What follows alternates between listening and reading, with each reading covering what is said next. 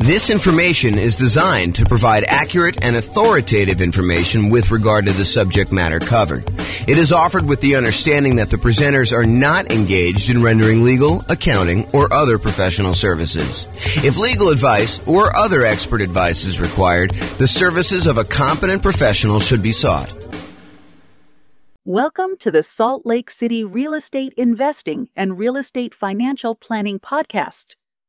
Learn all about investing in real estate in Salt Lake City, Utah, with a combination of real estate financial planning and modeling with numbers specific to Salt Lake City, plus syndicated, more generalized recordings of live and pre-recorded real estate investing classes, not all of them specific to Salt Lake City.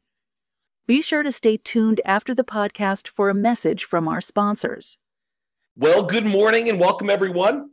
This is James Orr, and I have what I could argue is the number one question I get from real estate investors that are just getting started.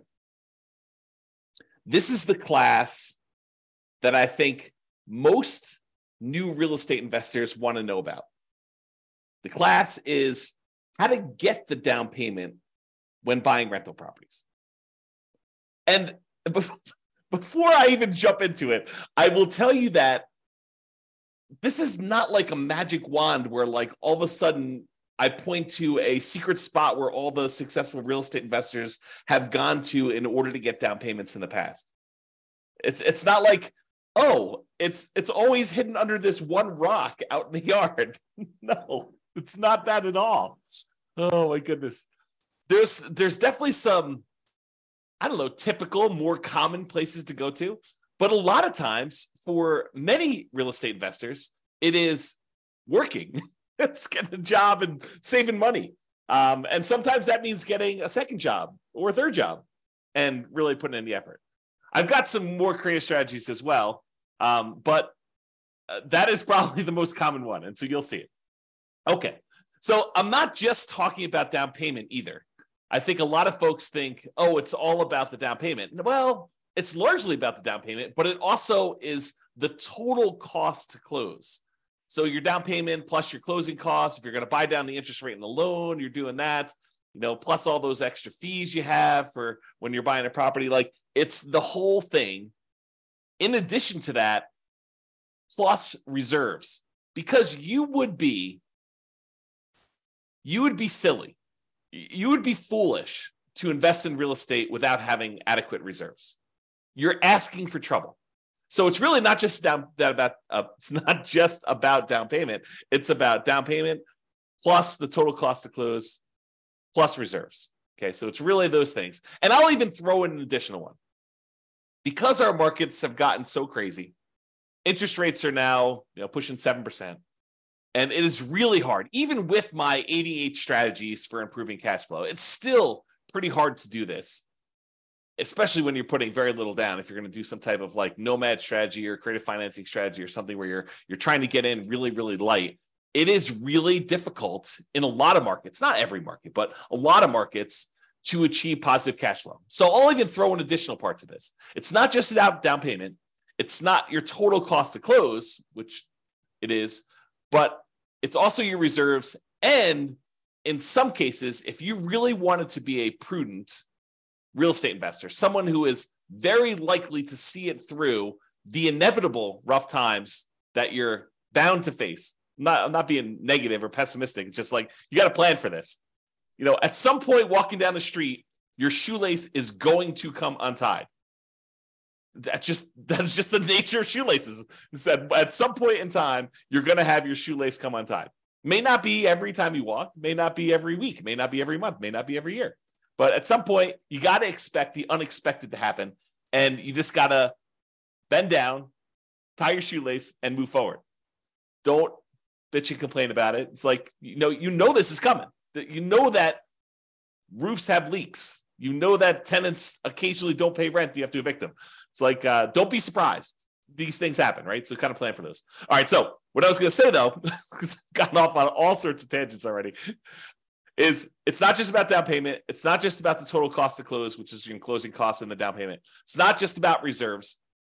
It is also about setting aside money to cover the total amount, the cumulative amount of negative cash flow you are likely to have on the rental property. And you can see this on the world's greatest real estate deal analysis spreadsheet. If you go into the overrides tab, it shows you how much cumulative negative cash flow you have on a rental property that you're considering buying. And what basically is doing is it's saying, look, if rents are where they are right now when you buy the property, and rents are going up at whatever number you set in there, most of the time it's set to about 3%, then eventually rents kind of creep up, and your other expenses, taxes, insurance, maintenance, all those also creep up as well. But the thing that usually does not creep up is your mortgage payment. And so after a small enough period of time, usually a few years, although it can be longer depending on how bad your negative cash flow situation is, but after a certain period of time, usually rents creep up enough, and the expenses on the property, the taxes, the insurance, the maintenance, vacancy, whatever else you have got going on in there, that usually creeps up slower than the amount rent is going up. And eventually your negative cash flow goes away.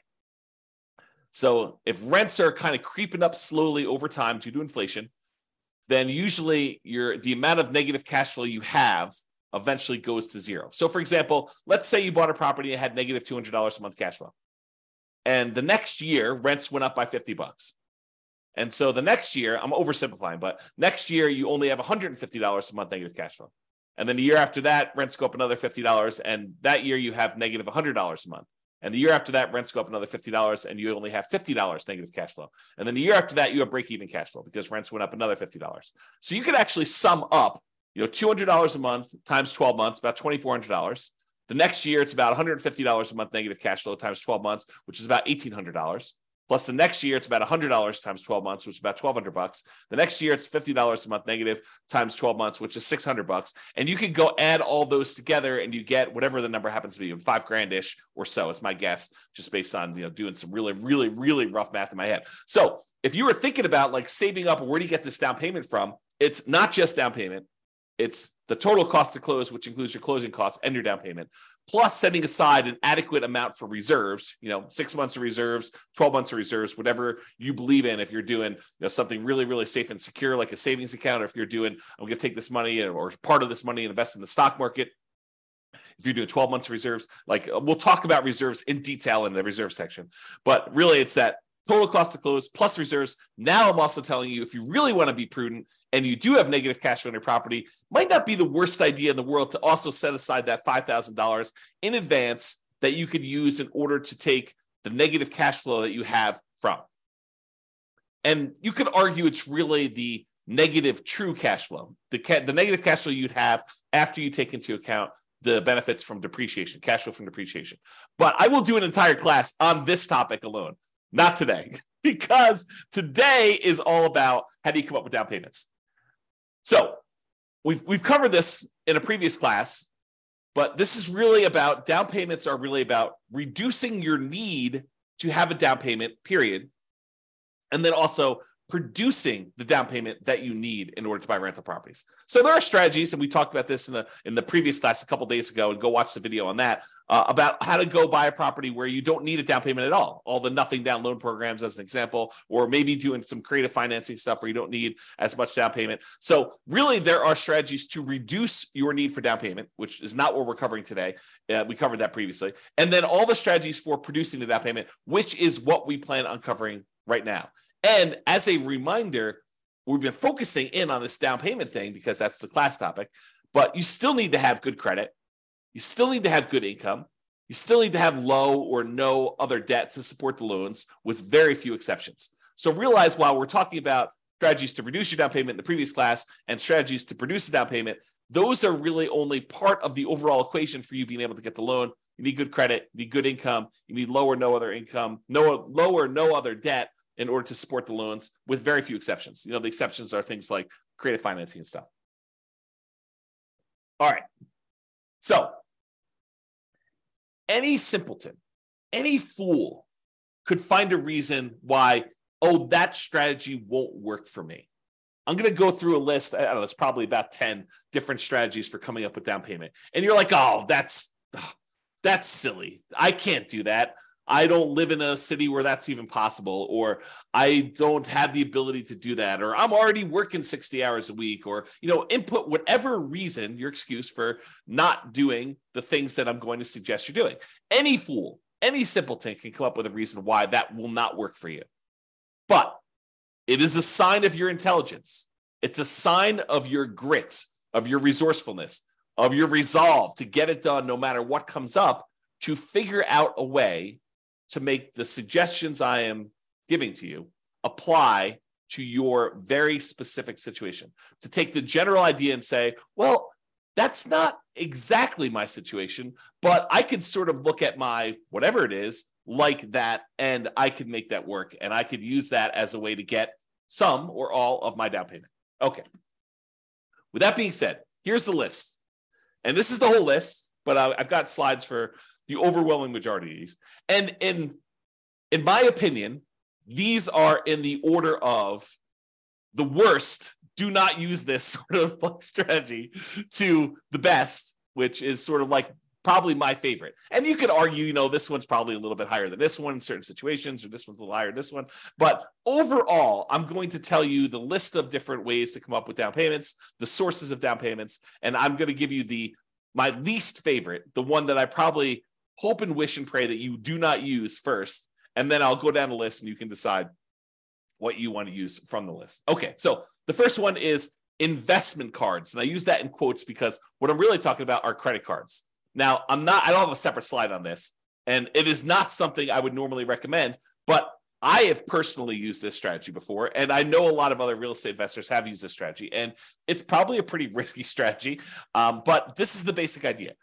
You could, in theory, and in practicality, but it's hard to do in practicality, you could use your credit card in order to go buy a property. If you have a big enough credit line, you could actually buy your property with the credit card, which is what I did, but I'm not suggesting you do that. You could, in a more creative way, use your credit card in order to come up with a down payment for a property. And I'll show you the kind of workaround for this, because it might be really, really hard for you to, write yourself a check from the credit card, use your credit line and then deposit that in your bank account, let it season for however long the lender requires that you season that down payment money before you can actually use it to do it. But then your balance on your credit card is really high and the monthly payment on that credit card is really high. So you got to still be able to qualify for buying the property with this extra balance on there. So it's really difficult to do. But one way that you could do it without having to write yourself a check and do that is, if you think about it, you have your normal living expenses.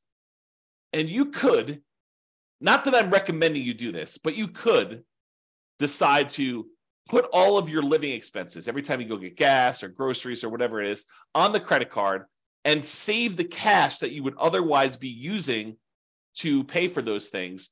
Keep that in the savings account that you plan to use for your down payment, and slowly over a month or 2 or 3 or 6, use your credit card to pay all of your personal expenses.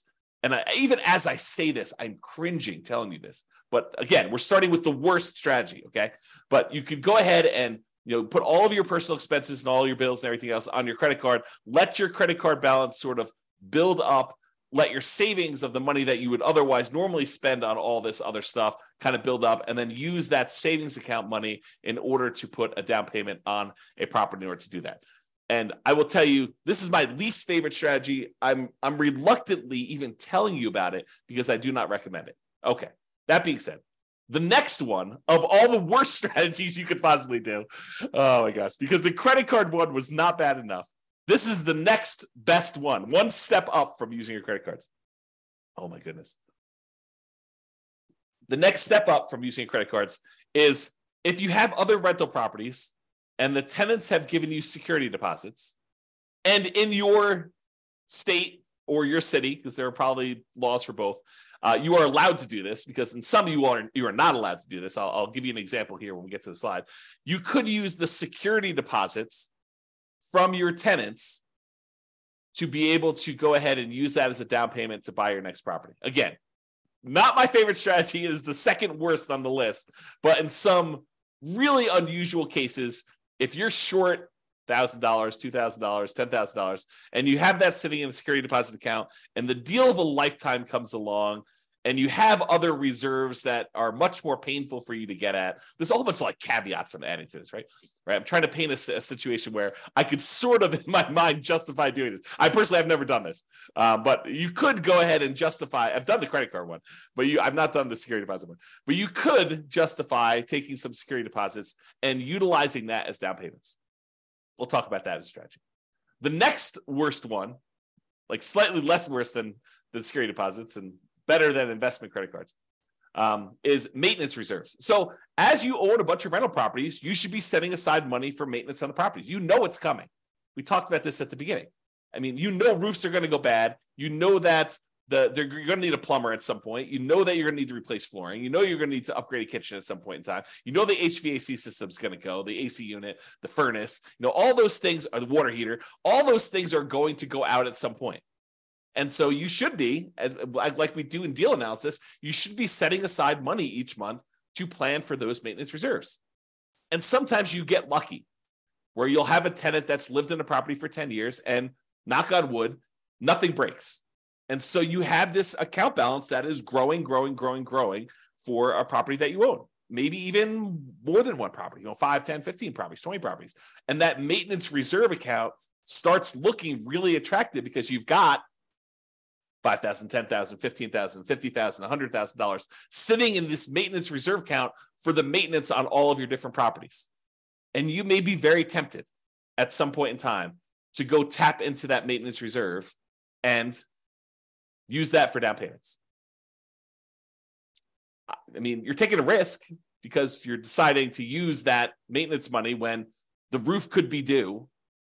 But if you have a bunch of reserves and you have a bunch of maintenance reserves and you have access to money elsewhere, if really things got rough, you've got your separate IRA or 401k, or you've got $200,000 on your credit line, which I'm not recommending you do this, but if you have like access to reserves and maybe mom or dad said, hey, listen, if you ever need money, I've got about $500,000 if I, that's purely liquid, that if you needed help, we could step in and assist you, because we are very pro you doing this real estate thing. But if you want to do it on your own, do it on your own. But realize that we're here with a backstop of $500,000. Not everyone's got that, right?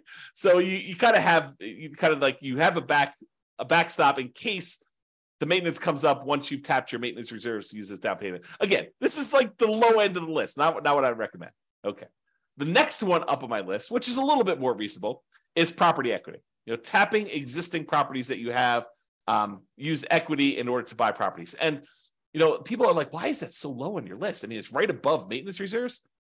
Yeah, because you got to make sure that the equity you're tapping into can support the thing you're doing. So you're almost like borrowing money and paying an interest rate on it in order to then go use that money to do something else. And some people are like, well, I mean, that's what real estate's all about.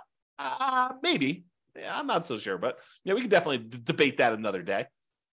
So I'll go into using property equity to do that. The next one is depreciation. The government gives you a tax benefit of owning a rental property. And so I think you could use the depreciation benefit, the money you're getting from depreciating your other properties, to invest in down payments in future properties. And we'll talk a little bit about that. The next one on the list, and they're getting progressively better, right? You'll notice me hedging myself less as I tell you about these because they seem legit, as opposed to let me go buy a house and put it on my credit card. It seems a little bit crazy, right? Okay. The next one is retirement account. So if you have access to money in your retirement account, maybe you go and use that money. The next one on the list is family members. We'll talk a little bit about legacy nomad, but accessing money from family members might be a good source of money for investing. Sell stuff you don't want or need. Seems pretty straightforward. Some of these are like master of the obvious, right? Like the ones that I would not normally recommend, those are like the creative ones. I'm like, there's a reason why this is a little bit creative, and you may not have heard it before because we don't usually recommend doing this, But the stuff that's like very like plain vanilla, mainstream, you've heard these before, master of the obvious sort of stuff. Those are the ones that you've heard before because they're the ones that get recommended you know about. And then, as if master of the obvious wasn't a good enough kind of thing for sell stuff you don't need or want, saving money. That's the next one on the list. From a regular job, part-time job, extra job, or business to fund your retirement or build your fortune, which we'll talk about in detail. And I might have some interesting new math to relay to you about that. The next one on the list is partnering, finding a partner who does have the rest of the down payment or all of the down payment in order for you to do that. And then I have rents, including rent from house hacking as a source of down payments for future rental properties. And then my favorite on the list, which is lease option fees.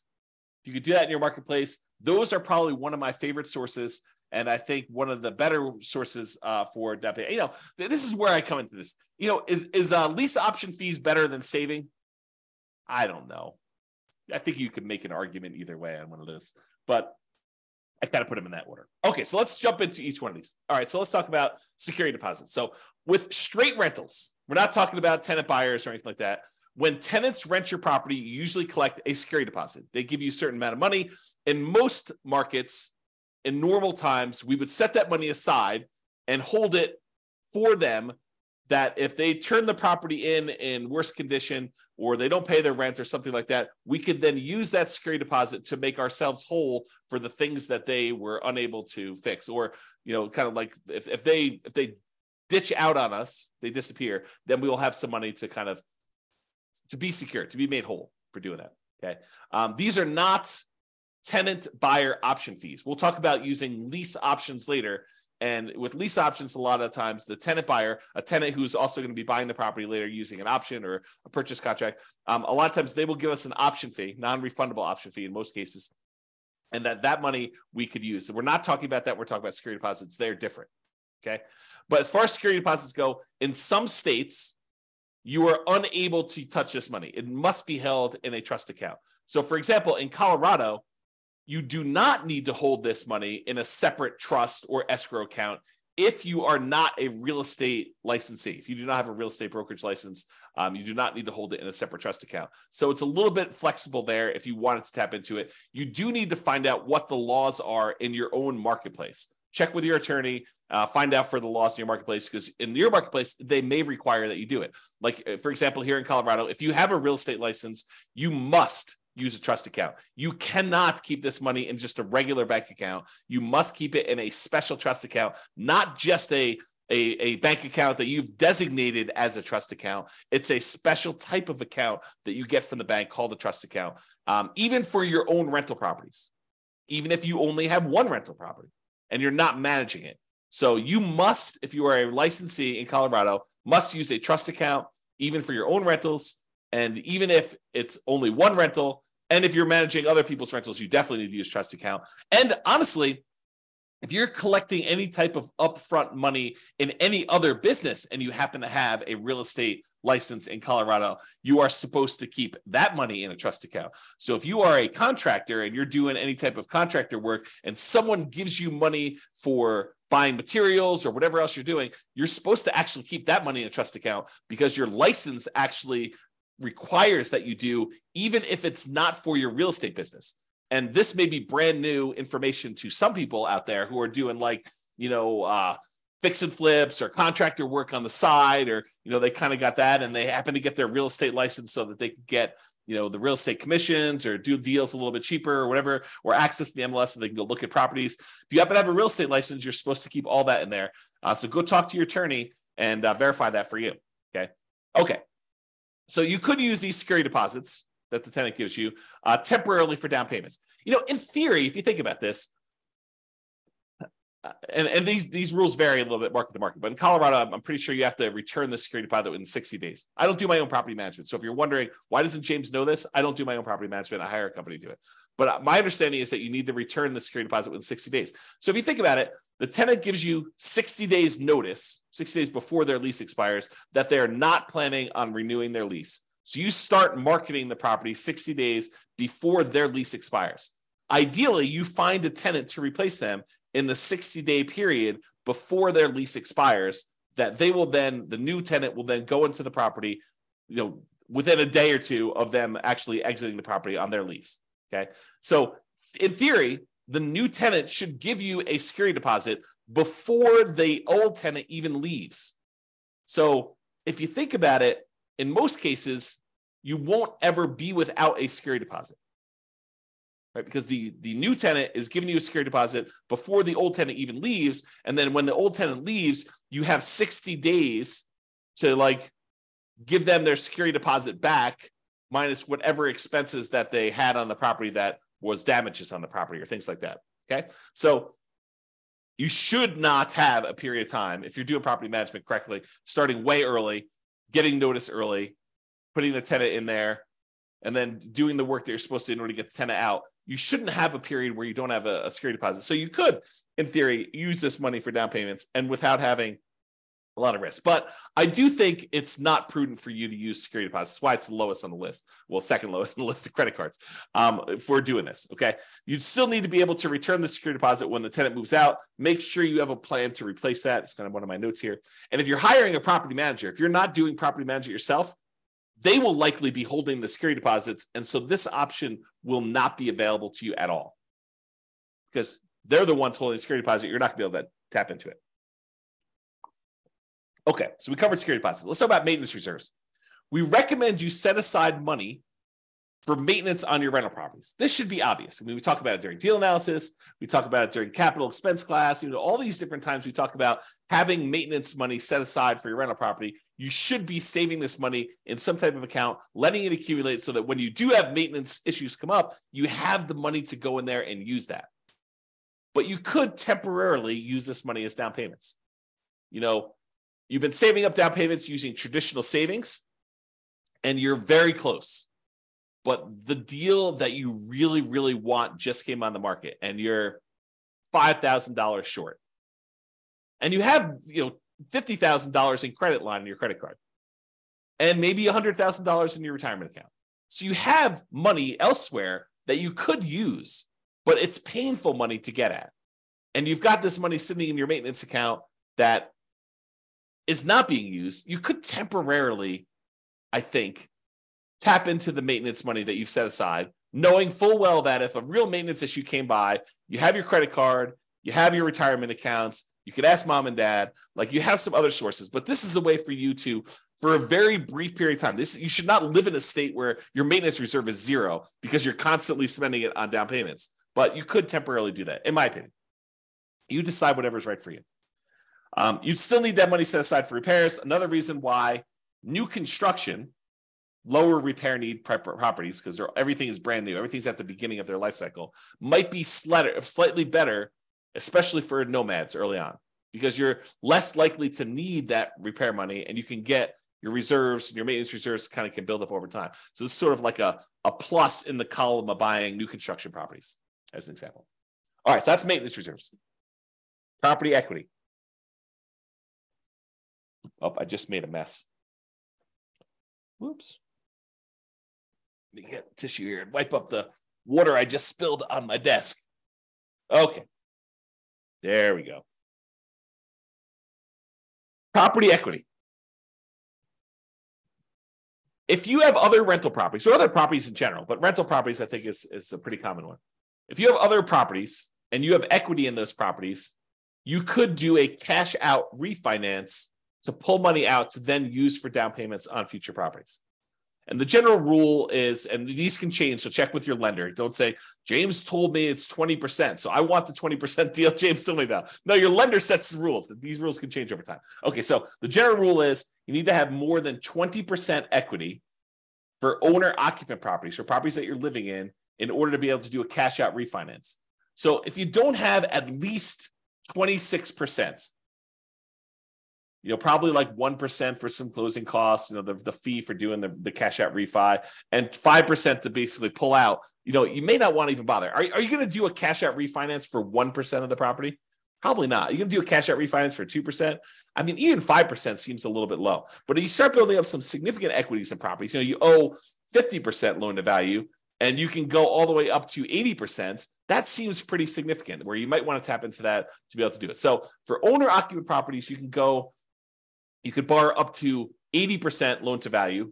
You have to have greater than 20% equity if you think about it that way.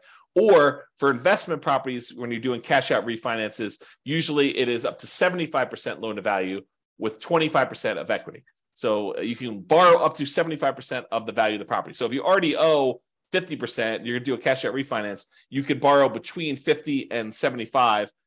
A lot of times you're redoing the whole loan unless you do a HELOC, but you'll access that money by doing it.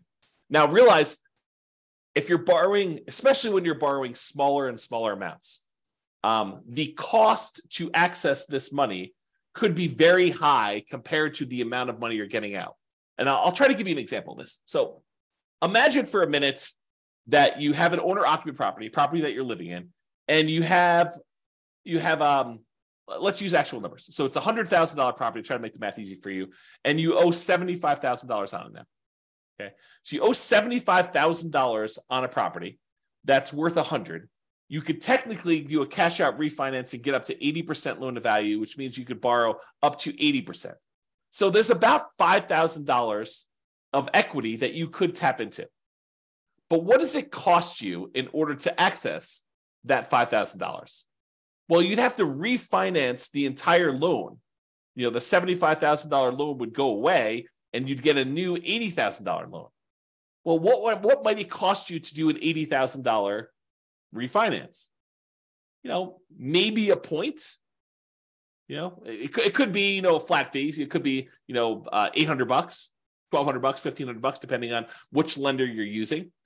But a lot of times the lenders will say, you know, the rate for doing this loan is whatever it is, 7.5% for cash out refinance, because the rates are usually a little higher, but it might be 7.5% interest rate if you pay a point. If you choose not to pay a point, it could be 7.875 or 7.625. You know, it could be a slightly higher interest rate if you choose not to pay a point. But what is a point? How much does a point cost?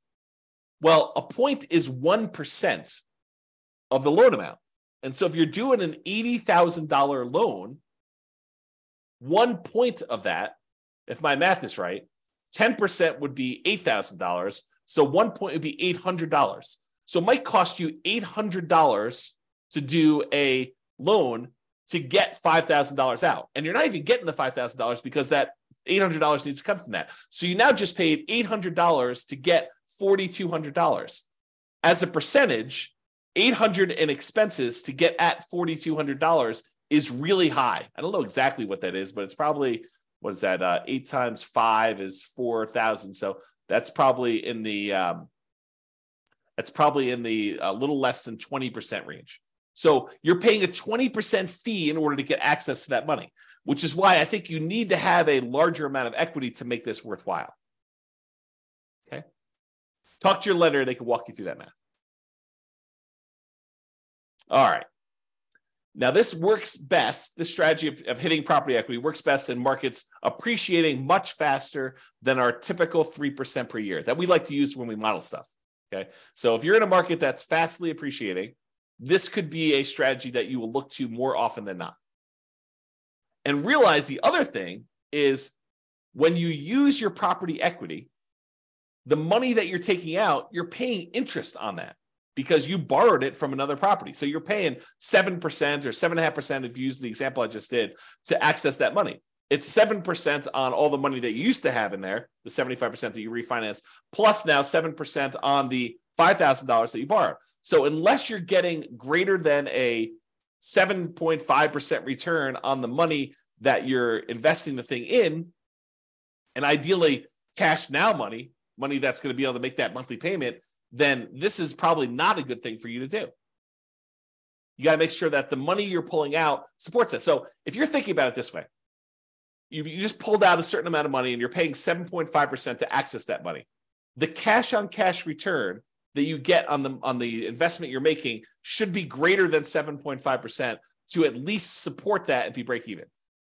And if you really want it to be a little bit more aggressive, you'd say, well, the cash now, the cash flow, and also the cash flow from depreciation, those two combined needs to be at least 7.5. That's more aggressive, less conservative. Think of it that way. Okay. And when you do these cash out refinances on your properties, they tend to be at a higher interest rate than purchase money mortgages. They tend to penalize you a little tiny bit on the interest rate when you do cash out refinances. So it tends to be a little bit higher. So if you actually had a really good loan because you bought the property a couple of years ago, let's say you have 75% loan to value and it was at 4%. Now you're going and looking at it, refinancing out of the 4% one into a 7.5% interest rate. You're getting hit twice because you're taking this 4% really good loan that you had, and now you're actually having it at 7.5, and then any money that you pull out is also at that 7.5 too. So you're getting rid of a good loan in order to get access to a little bit of money, and that money is at a higher interest rate too.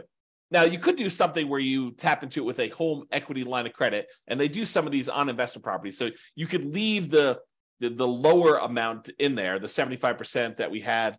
Because I was doing owner occupant. The 75% of the money that you had in there for your owner occupant loan, you could leave that there, and then you do a home equity line of credit for the extra 5%. In order to tap that. That way you leave the good interest rate on the one mortgage and you're able to access the equity, do it that way. And that could be helpful for you, especially if you have a really good interest rate, low interest rate on that. Okay. Now, I don't usually recommend this strategy if you have a tenant buyer in the property and you are using like a lease option exit, like a lease option or lease purchase to kind of get out of the property, because that equity is sort of spoken for, especially if you've gotten a non-refundable option fee and part of that is actually being used somewhere else. So I don't usually recommend you try to do these on lease option properties where the tenant buyer is buying the property from you. This is usually a strategy to use for long-term buy and hold type properties that you do not plan on selling. Or maybe you're going to sell it much later. Okay. The more properties you own in general, the harder it is to tap into property equity. Because eventually you get to what I think is the current limit is 10 loans. You get to 10 loans, they tell you cannot do a cash out refinance on any properties until you have less than 10 loans. And it's loans in total of all types. All rental property loans in total, not like credit card loans or something like that, or car loan. Okay. So the more properties you own, the harder it is to tap into. So in theory, you think to yourself, oh, the more properties I have, the more equity I will have to tap into. But really, you get to a practical limit where once you get beyond 10, they're like, no, you can't be moving equity around like that. You can't be doing these refis. And that rule may change. That's a lender rule. Or maybe you find a lender where they don't have that rule. It's a possibility. So check with your lender for the current guidelines, as it feels like these have changed over time. So sometimes it's 4 properties, sometimes it's 10, sometimes it's 15. I mean, who knows? I don't remember specifically 15, but I do remember at one point 4. I think there was a 6 at one point. I think there's a 10. I could be remembering wrong, but that's my kind of like faulty memory coming into play there. So for this. All right. So that's property equity. Refinancing properties. So in some rare cases, interest rates declining with a portfolio of rental properties will make you want to do what's called a rate and term refi rather than doing a cash out refi where you try to pull money out. Sometimes you bought properties at 7, like in today's marketplace, and then 5 years from now, maybe your rates are back down to 4. And so you may want to go and do a rate and term refi to improve your cash flow. You're not trying to pull money out, but you're trying to do that. Well, when you go do these rates and term refis, you're refinancing the interest rate and the term of the loan because you're going back to 30 years in a lot of cases, although you don't have to. But a lot of times when you do these rate and term refis, you're extending out the years in order to be a 30-year loan again. And so the monthly payment usually goes down a lot because the rate went down. And also you're extending the term. It used to be you borrowed the full amount of the purchase price over 30 years. And now you've got, 2/3 or 3/4 of the original loan balance that you are now spreading out over that same 30-year period that you got originally. So the monthly payment comes down a lot. But when you do these rate and term refis, you can usually pull out, and it may vary depending on the lender and when you do these because it may change over time, but you can usually pull out about $2,000 per property and it not be considered a cash out refinance. So usually if you pull money out of a property, it's considered cash out refinance. You get hit with that penalty to the interest rate and you're limited by that loan to value number there. But if you go in there and you say, look, I want to do a rate and term refi, and they allow you to be not perfect. They allow you to say, well, I'm going to refi, and you can go $2,000 over the amount that you owed previously. So you could pull you could actually receive $2,000 at closing a rate and term refi and it not be considered a cash out refinance. So if you've got 10 properties and you're refining all of them at the same time, then you might be able to go pull out, $20,000, which could help get you partially the way there for down payment. All right. Again, this is an uncommon situation, but I want you to be aware, especially since we're in a high interest rate environment now, and many years from now, not 6 months from now, probably, but 5 years from now, we may see interest rates decline back to be 4%. Who knows? I mean, they could go up higher from here. No one really knows. But if they do come down, remember, James told me that when I do this rate and term refi, I should talk to my lender about pulling a little bit of cash out, not a cash out refinance, but a rate and term refi where I have a little bit of money coming back to me at closing. All right, that's refinancing rental properties. All right, let's talk about borrowing money for down payments. It could be tricky to get a lender to go along with this if it's a loan, as compared to a gift, okay? But you could go and you could borrow money for a down payment from some source, okay? Making the house pay enough to cover the payment on the borrowing money. So we talked about this when I told you, you got to make sure that the money that you're using, the money that you borrowed to invest in something else, make sure that pays enough so that you can pay the debt on the old property.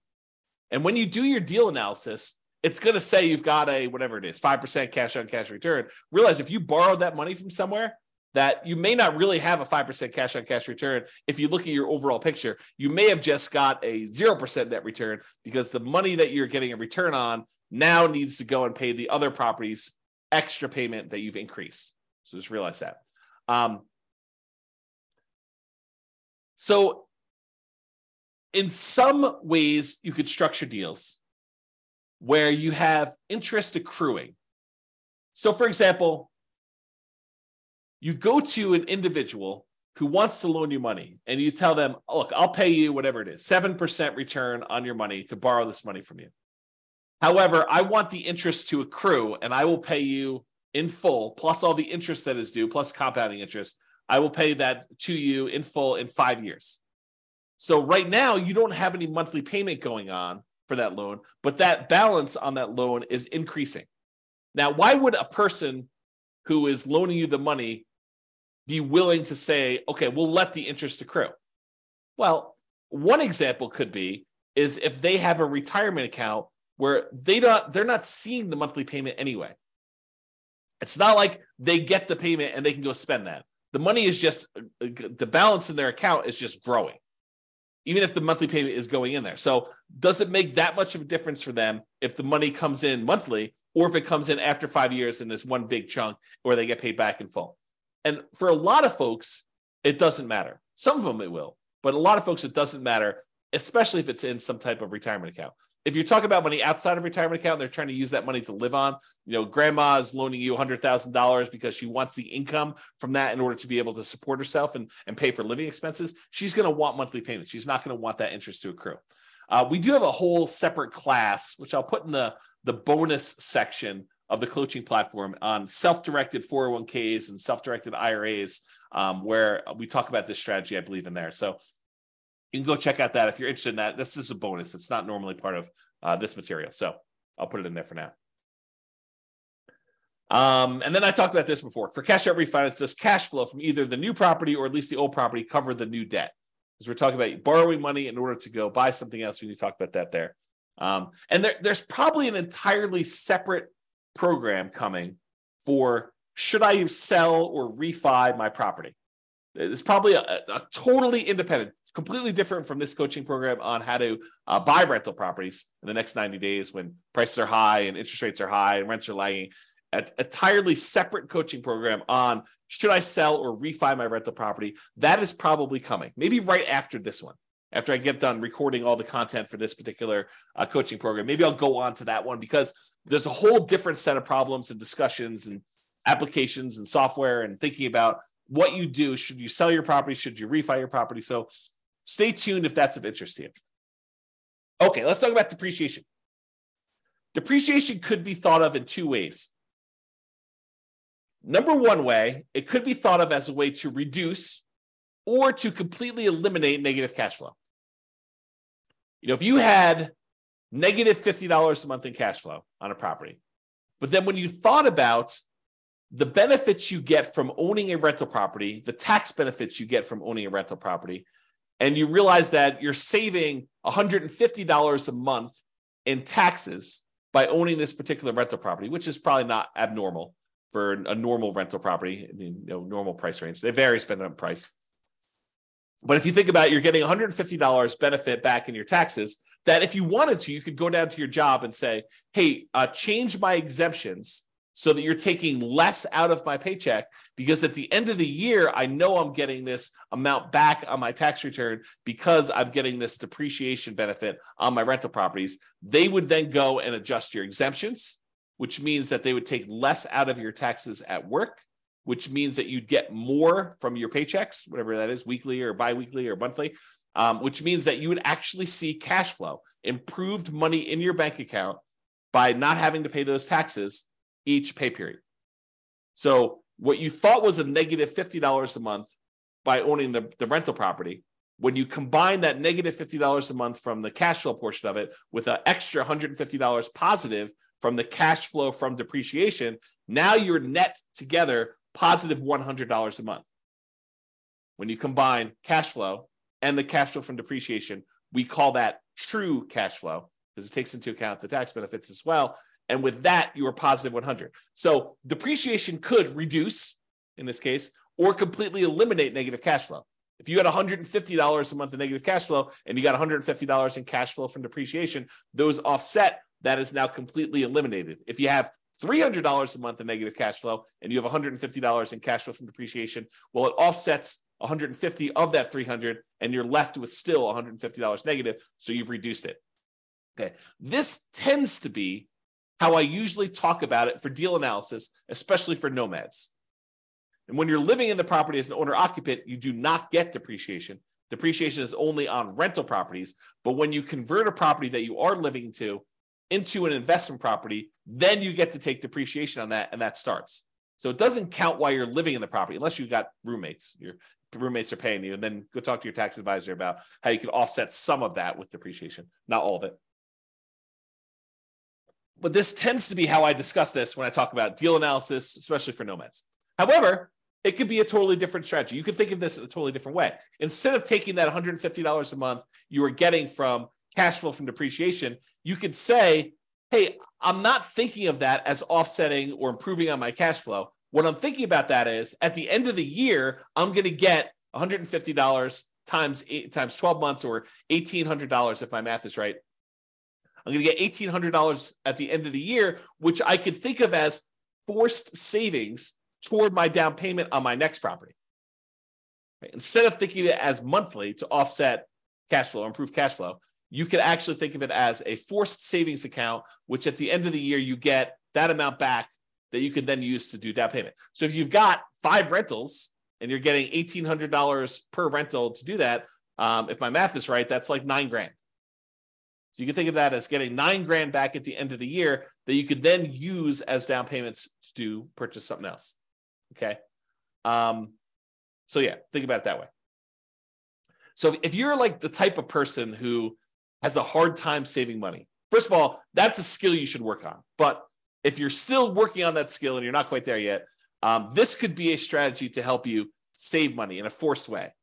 You could use it as at the end of the year, I collect this big chunk of depreciation as a rebate on your taxes rather than the cash flow monthly to do that.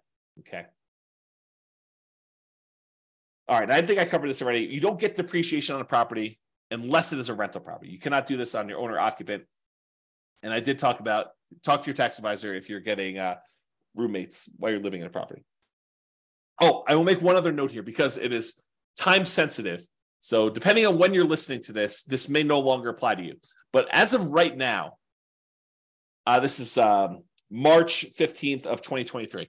As of right now, this year, you can get what's called bonus depreciation. And I'll give you the briefest of explanations because we're talking about depreciation, but I need to do a whole separate class on this. So the idea is this.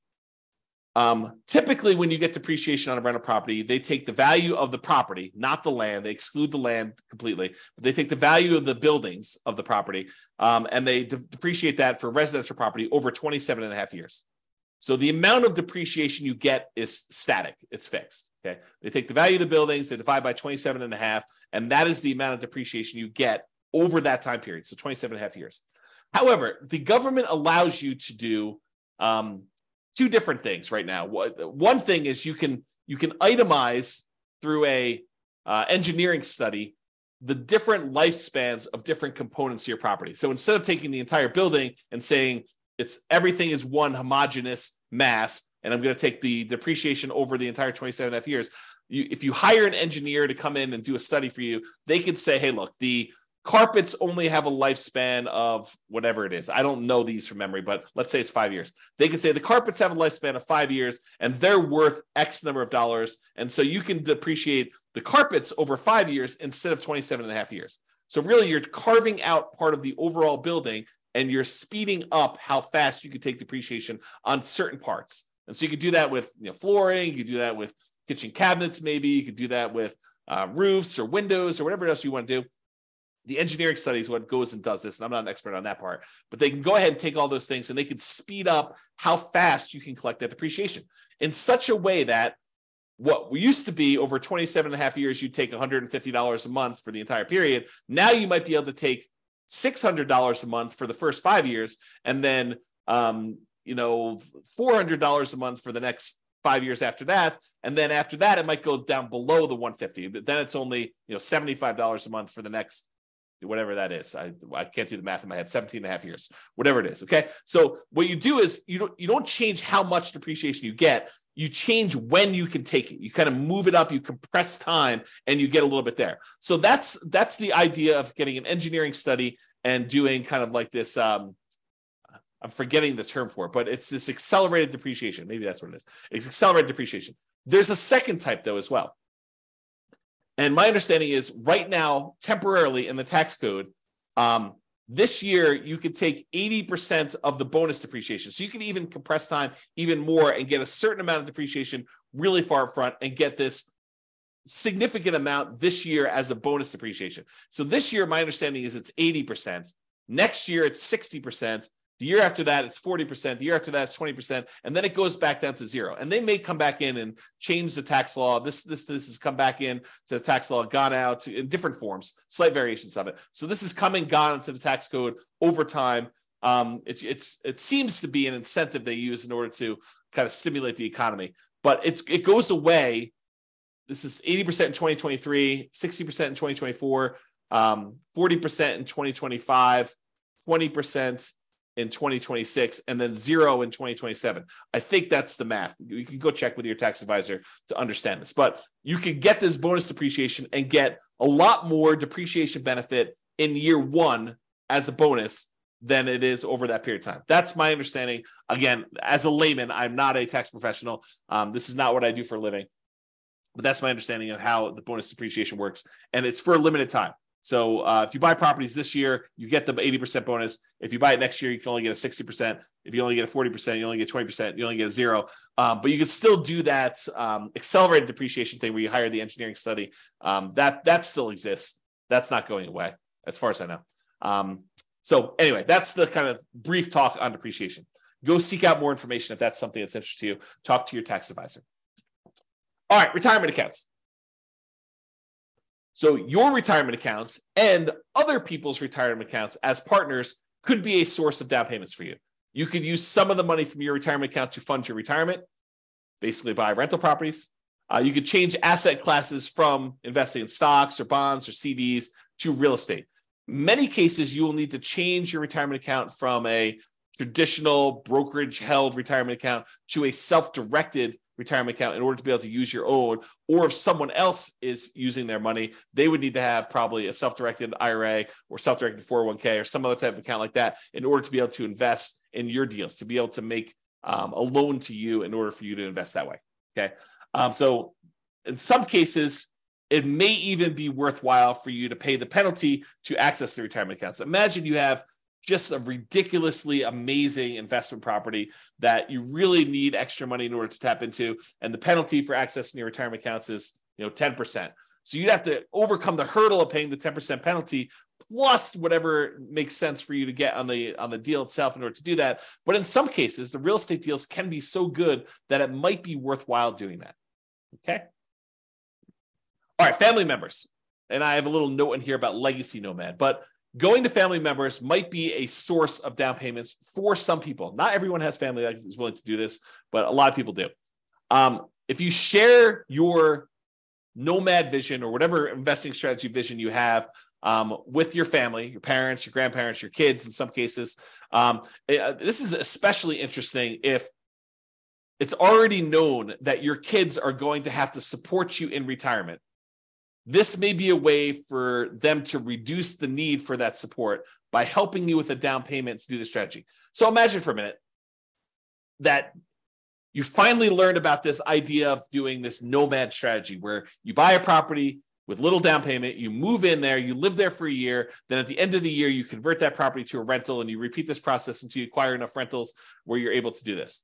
Well, if your kids know that they're going to need to support you in retirement anyway, and you come to them and say, look, I have $10,000 in savings. I'm going to need $25,000 total in order to be able to buy this particular property, to move in, live there for a year, and then I plan on converting it to a rental property. And you explain to your kids, look, if you gift me $15,000 today, maybe even you put them on title, talk to your attorney about whether this makes sense to put them on title or not, but you're going to go move into this property. You're going to live there for a year. You're then going to convert it to a rental. You're going to use the income that you produce from that rental property to help support you in retirement. And then when you pass on, they will inherit this rental property. They may say, that sounds like a pretty good deal. Here's $15,000 today, and hopefully I won't have to support you as much in the future. That's the thought process. Okay. So if you're going to go and ask your family for this stuff, I'm going to read you a quote, which I think would make a difference in how you approach them and how you think about this. So here's the quote from William Hutchison Murray. Until one is committed, there is hesitancy, the chance to draw back, always ineffectiveness. Concerning all acts of initiative and creation, there is one elementary truth, that ignorance of which kills countless ideas and splendid plans. That the moment one definitely commits oneself, then providence moves too. All sorts of things occur to help one that would never otherwise have occurred. A whole stream of events issues from the decision, raising in one's favor all manner of unforeseen incidents and meetings and material assistance, which no man could have dreamed would have come his way. Whatever you can do or dream you can do, begin it. Boldness has genius, power, and magic in it. Begin it now. So that's the end of the quote. So in general, I think it's better if you're planning on going to Thanksgiving dinner and to talk to your family about this idea of maybe you might be willing to help me with my down payments or get involved in this real estate investing thing. If you don't show up unprepared, having done zero work, if you've been doing stuff for 6 months before Thanksgiving dinner, going to see properties, saving money yourself, improving on your credit, learning how to manage properties, learning about the strategy, doing all the things that you are supposed to do as if they are going to say yes at the Thanksgiving table, even if they say no. But you doing the work, if you take action, if you commit and you do the things that you know you're supposed to do, I think someone who sees that you've been putting in effort for 6 months and doing all this work and doing the things that you're supposed to do at like a really high level, not half-assing it, but like you've really put in the stuff and you're really committed to doing this, I think there's a improved chance that they will go along with it. Okay. In general, it's better for you to contribute part of the down payment and ask for help making up the difference than it is for you to ask for the whole thing. In other words, don't ask your family for 100% of the down payment. You should be saving and saying, look, my savings rate right now, I've increased it. It's now at $200 a month or $2,000 a month or whatever makes sense for you. And so it'll take me this number of months. But, if you're willing to help, we could speed this thing up and I can get going right away. Speed is going to help us have improved results, whatever you need to do. Show them you're committed.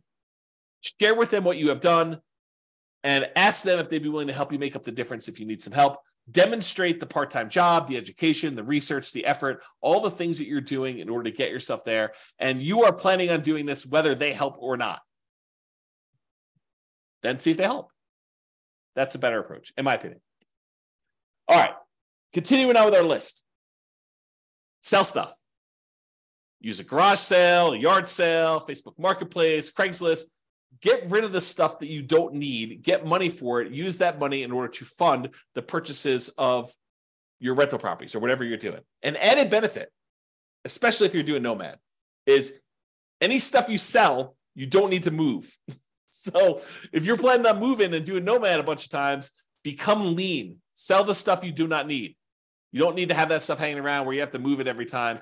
Go read some books on minimalism or essentialism or whatever the topic is that allows you to sell your stuff and kind of have a light spirit. Okay. All right. Working part-time on your fortune. So there's a great quote from Jim Rohn, and there's a great video about this, but he talks about this. And here's the quote from him. I'm working full-time on my job and part-time on my fortune because profits lead to fortune.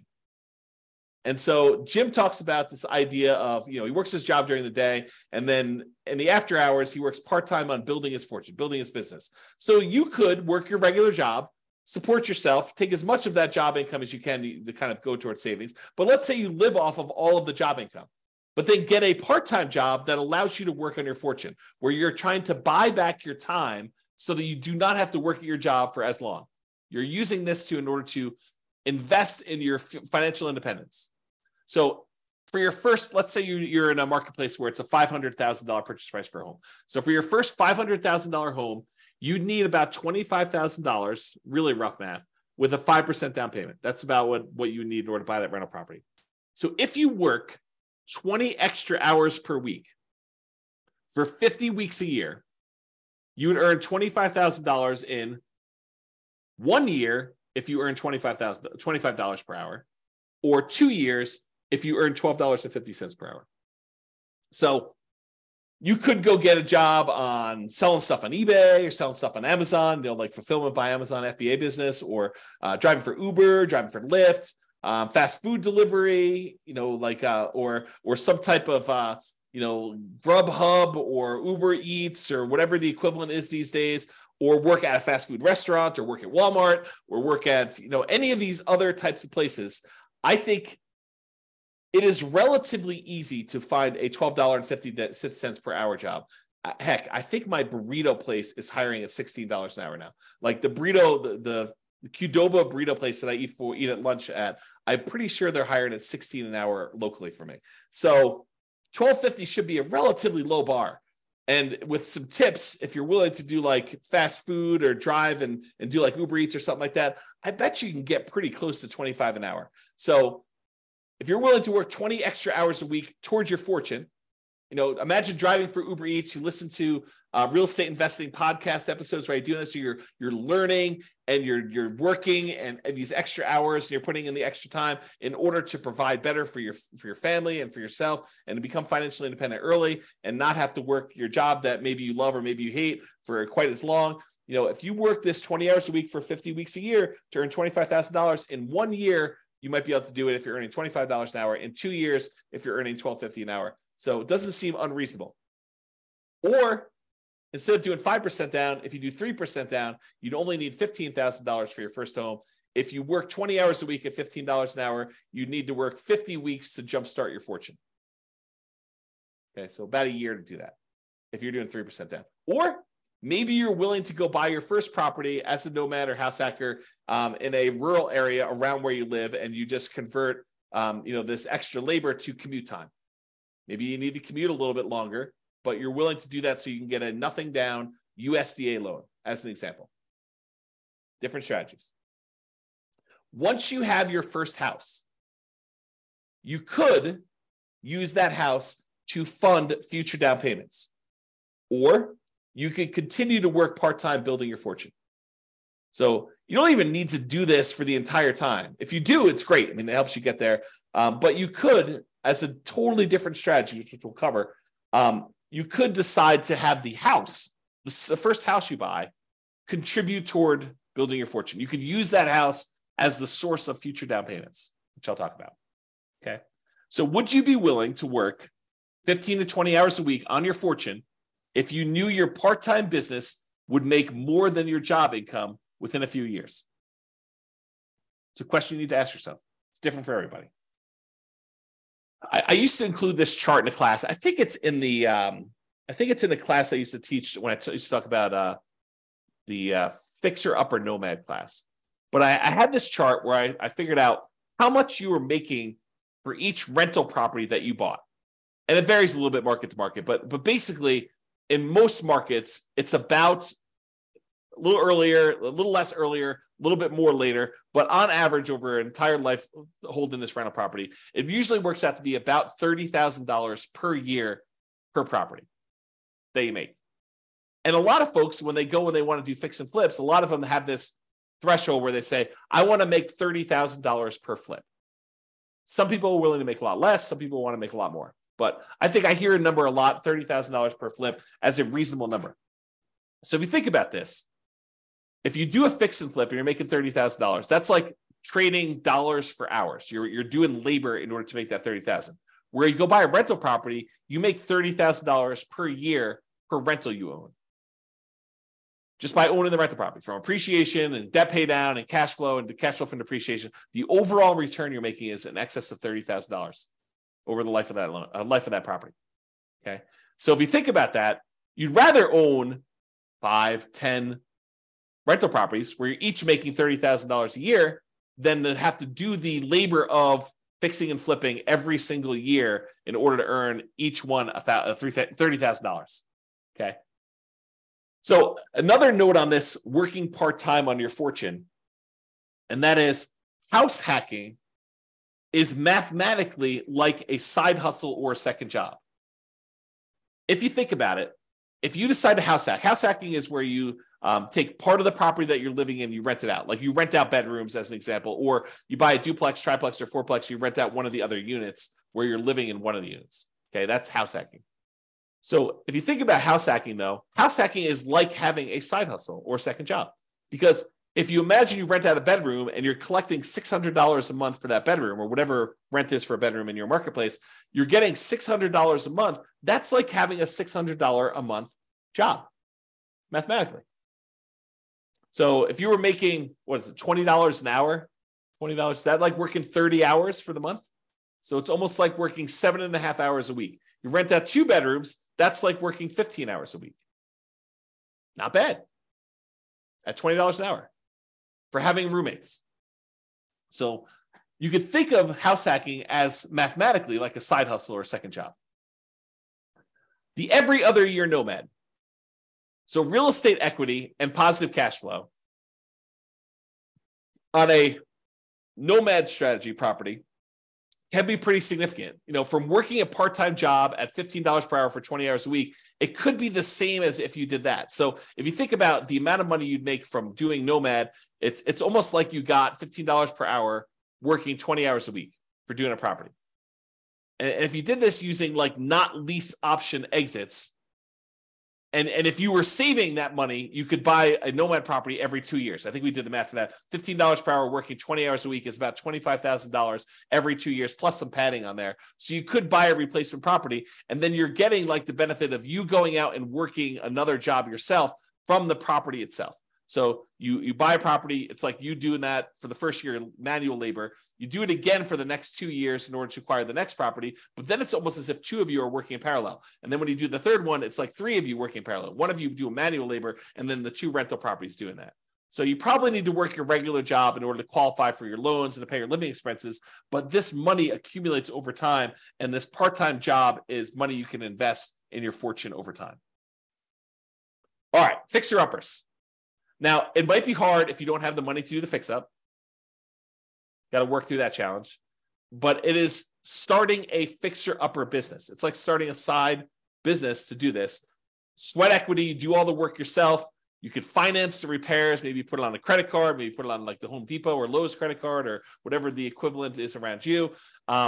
You could do either a traditional sale where you sell it and get it out right away, or maybe you do a lease option exit where you put a tenant buyer in the property, rent it out for a period of time, and then they buy it from you. You could use the profits from this as additional down payments, and then you could minimize your down payment by using hard money or private money or rehab loans, or doing nomad to move into the property while you do the fix-up. So you can use all these different strategies in order to start a fixer-upper business as a source of down payments for you in the future. Partners. You could partner with somebody who has down payment money if you don't have it. You provide the deal, you do all the work, you, the partner, or something else gets the loan. So either You get the loan, the partner gets the loan, or you form another LLC, or you bring in a third-party person who actually gets the loan for you. So you could do all this different stuff in order to structure these partnerships, but they could be sources of down payments for you as well. There are plenty of people out there, if you find amazing deals, that are willing to invest in real estate. All right, getting toward the end of this list, rents from existing rental properties. Use the cash flow on your current rentals to help fund payments for future properties.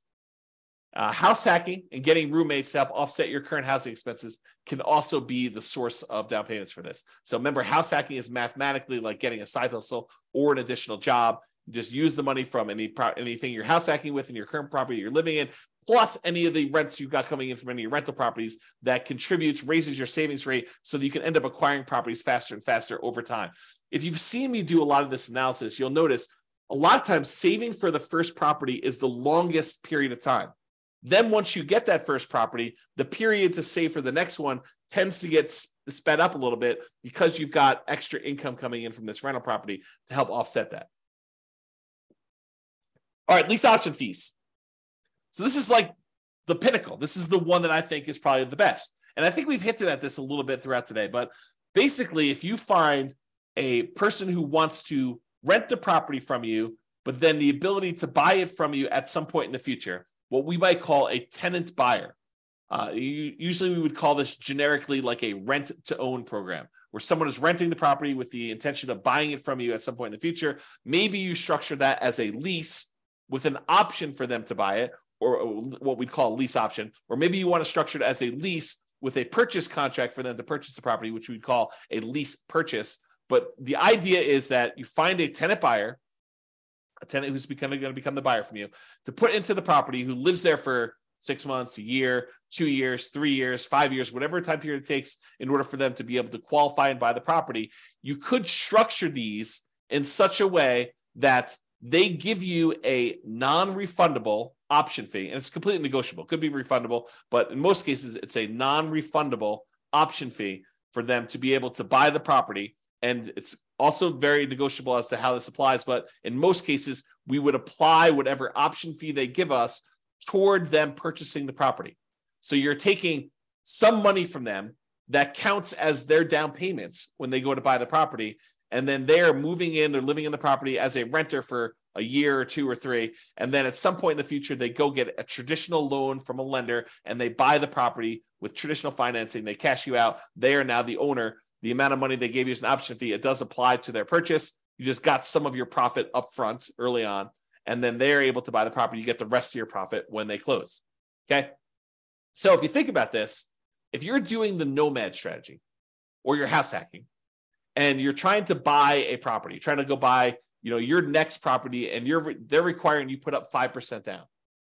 Well, if the property you're currently living in that you plan on converting to a rental, if you say, look, instead of converting this to a rental, I'm gonna try to find a tenant buyer who wants to ultimately rent this property and then eventually buy it from me. And I will say to them, look, I will allow you to rent to own this property, lease option, lease purchase, whatever makes sense.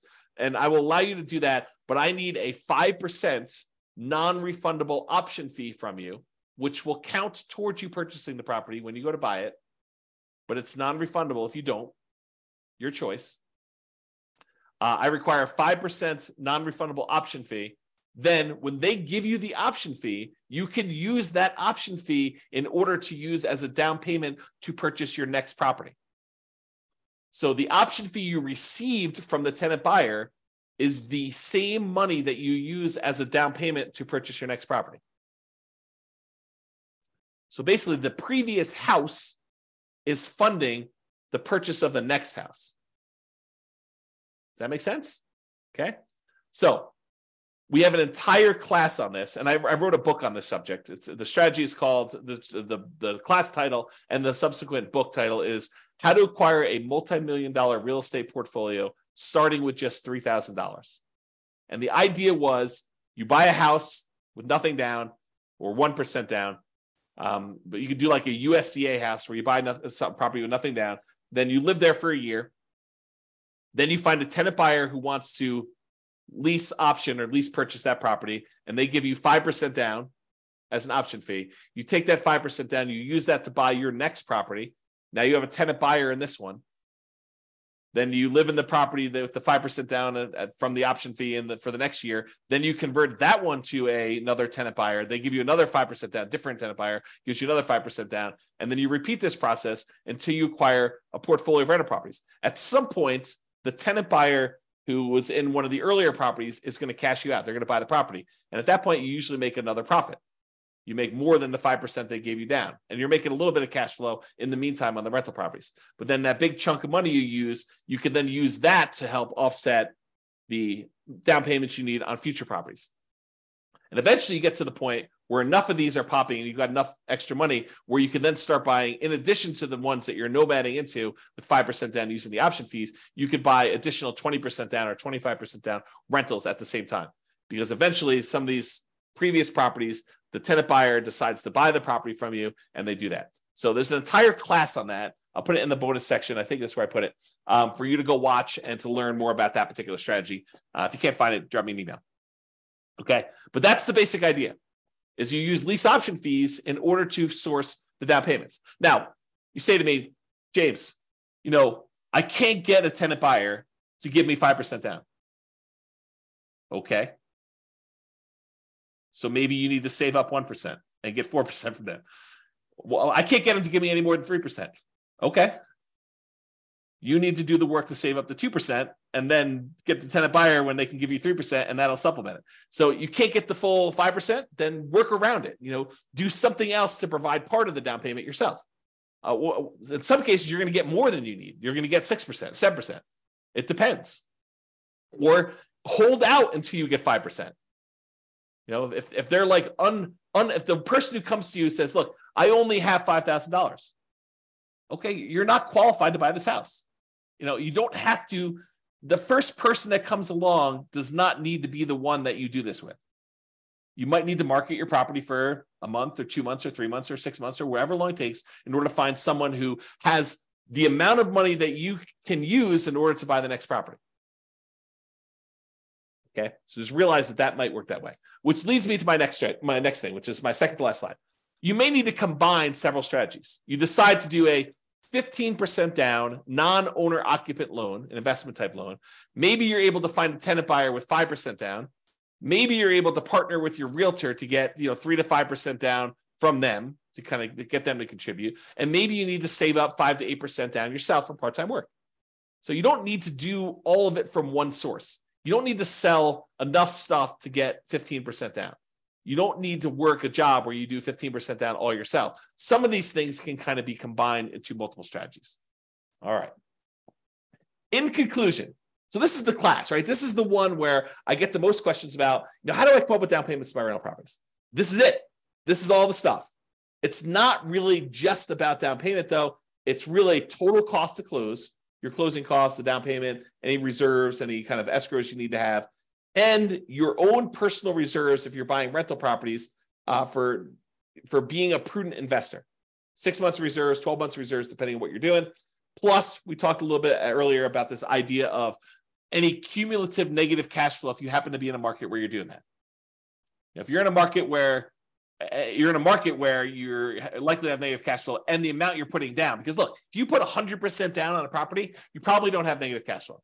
So it's a combination not just of the market, it's the market with the down payment that you want to use, right? It's not just, hey, I got negative cash flow because I live in insert city here that has negative cash flow. It's I've got negative cash flow because I'm in a city that has really kind of extreme price to rent ratios, and I only want to put down 3%, or I only want to put down 5%, or I only want to put down 20%, or I only want to put down 25%. If I put down 50%, or I put down 70%, and I only got a 30% load, this thing would cash flow. So part of it is your choice in down payment. Okay. So just something to think about there. And any fool can say that these ideas don't apply to them. Really, it's a sign of your intelligence, your resilience, your resolve, your grit, your tenacity, your ability to work through and be creative and solve problems to figure out how they apply to you, how you can use these strategies. Okay. You don't get any, like, you come to me and say, these don't apply to me. You have any other ideas? No. I mean, I might have other ideas, but no, I don't have any other ideas. You tell me, look, I can sort of twist this one and make this one work and do this. I may be like, hey, by the way, you could also do this little twist to that too. Part of it is you being creative and applying it to you. For down payments in general, we've discussed in a previous class, it's about reducing the need for down payment in some cases. And as we discussed in this class in detail, it's about producing the down payment you need. Utilize a strategy or strategies that make sense for you and your particular goals. And that is all I got. So hope you enjoyed that class. This has been James Orr. Bye-bye for now. With home prices up, mortgage interest rates up, and rents up, but not quite enough to counteract the higher prices and interest rates. Cash flow on rental properties in Salt Lake City is harder than ever. Book a call with the Real Estate Financial Planner to apply our proprietary 88 strategies to improve cash flow on your rentals. See the show notes for a link to schedule your call and improve your cash flow today. If you're a real estate agent, lender, or professional in Salt Lake City that wants to help our real estate investor listeners, consider reaching out to learn about collaboration opportunities with this podcast. We'd love to add more value to our listeners by having you assist our investors buy, sell, and finance their real estate investments. See the show notes to schedule a call to discuss collaboration opportunities.